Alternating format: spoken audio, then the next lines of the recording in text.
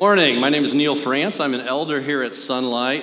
It is such a privilege to speak on a day when the youth are leading the service. I wanted Gavin or Micah to speak again, but they didn't want to. But I don't think there's anything more encouraging to me in my faith than to see high school, middle school kids up on front sharing what they're learning and how they're growing in their Christian faith. That's maybe why I teach high school. But it's just super encouraging to me. So thank you. Thanks for doing that today.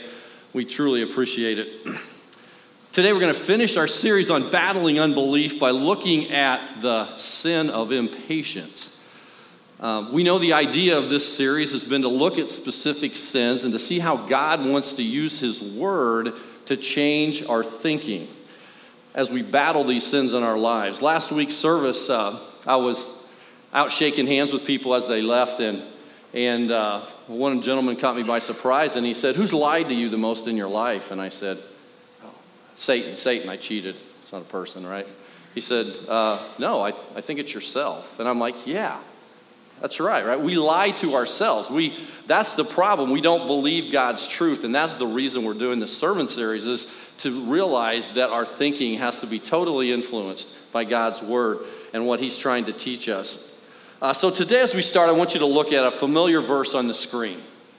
Galatians 5:22 through 23 should be popping up there. And what I want you to do, well, let me read it first. But the fruit of the Spirit is love, joy, patience, kindness, goodness, faithfulness, gentleness, self-control. Against such things there is no law. So as you look at these verses, I want you to do two things for me. A little self-assessment here, okay? I want you to pick the one thing that you think of those fruits of the Spirit that you exhibit the most.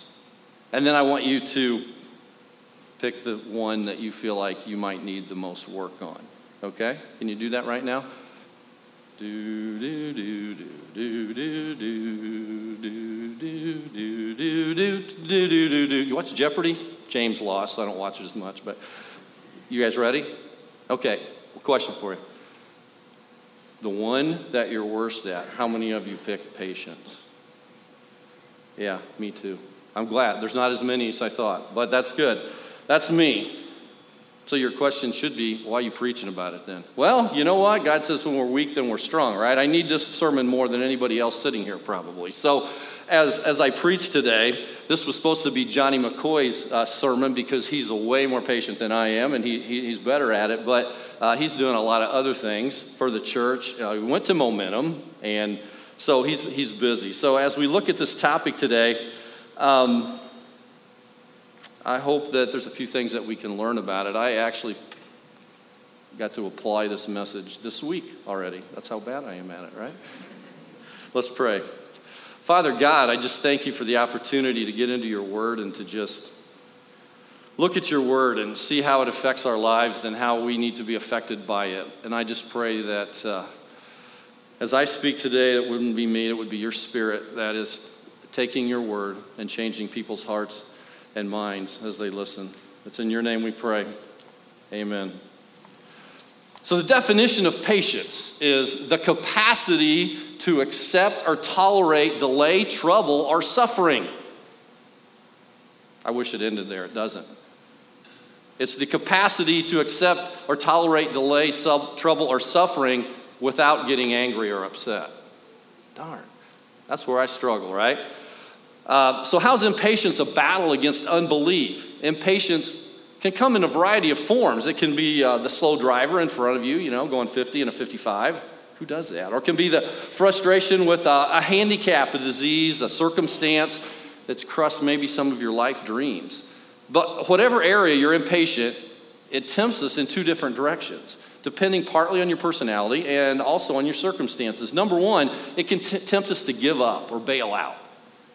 If something gets hard in life, whether it's our job or a relationship, a tough situation, impatience just says, it's not worth it. Just leave. Or two, it can tempt us to make a rash counter move against something that's in our way, right? It's kind of what I do a lot of times when I'm driving. I don't know about you. Short term, maybe it's passing in an unsafe no passing zone, or maybe long term, it's making a decision that's the easiest at the time, but not the smartest. So the battle against impatience is not a personality issue, it's a faith issue. Patience is a fruit of the Spirit. Therefore, it has to be manifested in our lives. People should see it.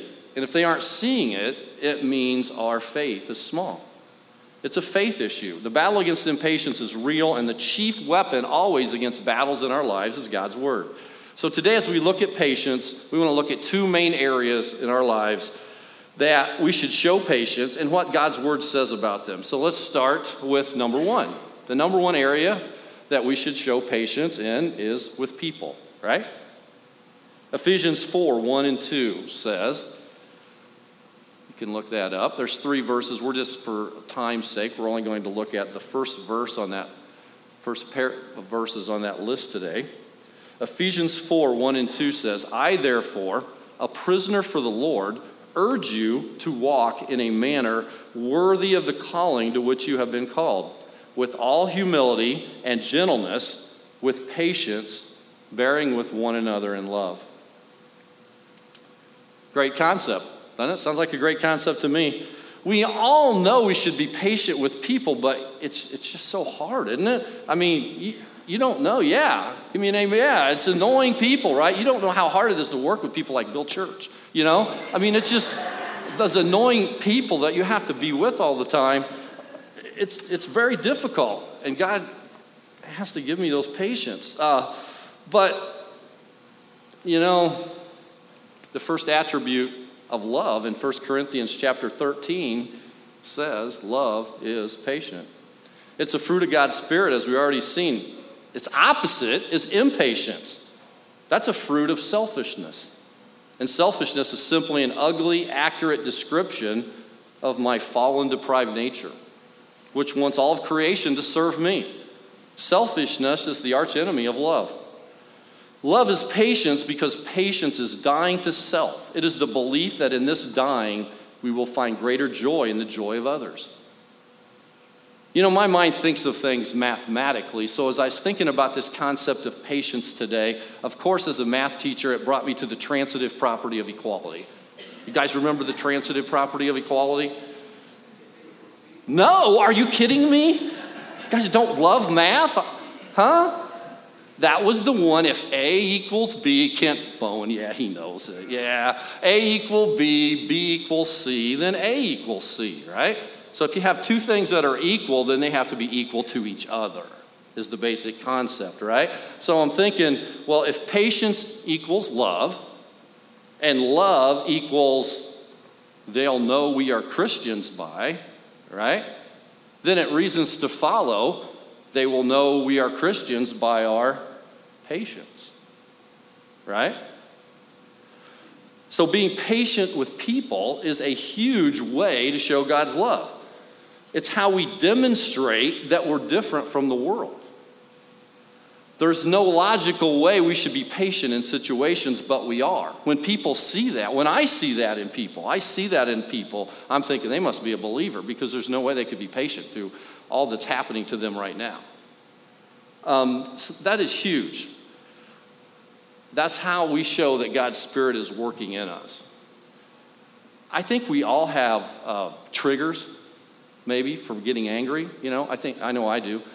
My trigger, I'm a teacher. So if you want to do something just to make me mad really quickly, just if I tell you to do something that's pretty basic, just say no. Just say, no, I'm not doing that, right to my face. There's not much that makes me more mad than that. So this happens a lot, right? Cell phone goes off in my class. Just walk over. You're gonna need to give me that cell phone. Nope, not giving it to you. So what's my response, right? I can respond one of two ways because I'm going to get the phone somewhere. I am, right? I'm going to get it. So I can either and I've done both of these. Trust me. Embarrass the person in front of the class, disrespect them, take it from them, and make them feel really bad, or I can politely ask them again if they still say no. Ask them to leave the room. And I'll still get the phone, trust me. Because if I don't, the person's going to the office, and my principal will give them a lot worse than I'm going to give them. I don't know if he's here today, but that's the truth. All right? So I have a choice. We have a choice. Are we going to react in a way that's God-honoring, or are we going to be impatient with people? The verse also says, bearing with one another in love. Bearing is an attitude toward another expressed in an outward behavior. You know what? That's the stuff that people do that it's not sin, it just kind of bugs us, right? We all have that. We all have those things that we have to stay calm. There's nothing wrong here except that it's kind of annoying to me, and act in a way that is pleasing to God. And that doesn't mean just what we say. It's our nonverbals, right? We communicate a lot of different ways. And so we have to be able, this week, you're going to have a chance to show patience with someone. Your mind's going to be racing about all the things you have to do. You'll see someone else maybe you'd rather talk to. You'll be annoyed by a person's habit, and you have a choice. Will God's love flow through you as you patiently go through this conversation, or will your impatience raise its ugly head again? Patience with people is hard, and you need God's help daily to do it. That's why there's many verses on this passage in Scripture, including in your notes, that we won't go over all those today, but I would encourage you to look those up and let God's word speak to you this week. The second way that we need to exhibit patience is through suffering. Romans 12:12 says, rejoice in hope, be patient in tribulation, be constant in prayer. James 5:10 and 11, and after you have suffered a little while, the God of all grace, who has called you to his eternal glory in Christ, will himself restore, confirm, strengthen, and establish you. You know, it's one thing to have those temporary annoyances where we're just impatient with people, but it's quite a different thing to be in difficult circumstances, maybe suffering physically, feeling you have a prayer that God hasn't answered for a long time. That's a little more difficult. However, it's clear in the New Testament that the New Testament Christians experienced suffering, and it wasn't something it was something they expected. They knew, and it's, as you read the New Testament, you see countless examples of this. One of them is in Hebrews 10:32 through 36, where speaking to the Jews, it says, but recall the former days when after you were enlightened, you endured a hard struggle with sufferings, sometimes being publicly exposed to reproach and affliction, and sometimes being partners with those so treated. For you had compassion on those in prison, and you joyfully accepted the plundering of your property, since you knew that you yourselves had a better possession and an abiding one. Therefore, do not throw away your confidence, which has a great reward. For you have need of endurance, so that when you have done the will of God, you may receive what is promised. These were relatively new Christians who were having people come in and steal their property. They were getting put in prison, and they still had a great attitude. They joyfully endured this persecution, even as their faith began. That's crazy. You know, for some reason in America, we have trouble with that, right? I mean, suffering is an essential part of the Christian life. We should know that, but when it happens to us, it's a little more difficult, right? It is hard. It's a hard thing, but we have to understand that doesn't mean we're sinning. That doesn't mean we've done something wrong. That means God is going to be working through that, and patience, unfortunately, for some of us, including me, is one of the things we have to learn. Jesus wants to increase our faith during those times. Patient endurance is used many times in the Bible. Impatient people are weak and dependent upon external circumstances for things to go right, for them to make it through. Patience demands tremendous inner strength. For Christians, that strength only comes from God. God working through us because we're letting His Spirit be active in us daily as we focus on Him. This is not an easy task, and we'll probably fail at it sometimes. The truth is, the more truths of God's word that we know, including the one where Paul says, whatever circumstances I am in, I can be content because I know He loves me and He has my best interest at heart. Patience with people and patience with suffering can happen.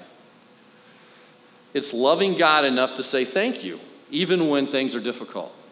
It's having confidence that God has my best interest at heart, and it is knowing my patience is helping another believer grow in his or her own faith. I don't know how many times I've seen that happen. Someone's going through a really difficult time, and I'm highly encouraged after I come talk to them. I go to encourage them, but they encourage me because their faith is so deep in our Lord. You really can't grow deep in your faith and your walk with God and be an impatient person. Yeah, we're all going to screw up, but we have to understand that about ourselves. Some of us are more prone to that than others. So as we close today, I want to give you 2 ways you can apply this sermon. First of all, if the Holy Spirit's already speaking to you and you have your own way, that's way more important than anything I say, right? But here's 2 things I want you to think about. The first one, I remember this quote in one of the books I'd read before. One of the 27 books I read on my sabbatical, I remember this quote. If you don't get that, that's what he did on his sabbatical. You know, we welcome back John Mueller, but we only welcome back like half of him. I don't know where he left the other half at. And then, probably somewhere where he was reading one of those books, but he obviously used it wisely.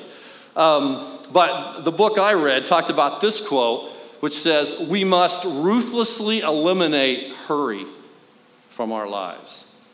We must ruthlessly eliminate hurry from our lives. If you're someone who's maybe not the most patient person, I want you to take that with you today. Because unhurried is not just a speed, it's an attitude. Hurry is a symptom of an exaggerated self-importance and trying to do too much. It steals us from the precious moment at hand. We lose our perspective that now is the time of God's favor, now is the day of salvation. When we're unhurried, we're able to heed the word of God and be still and know that he is God.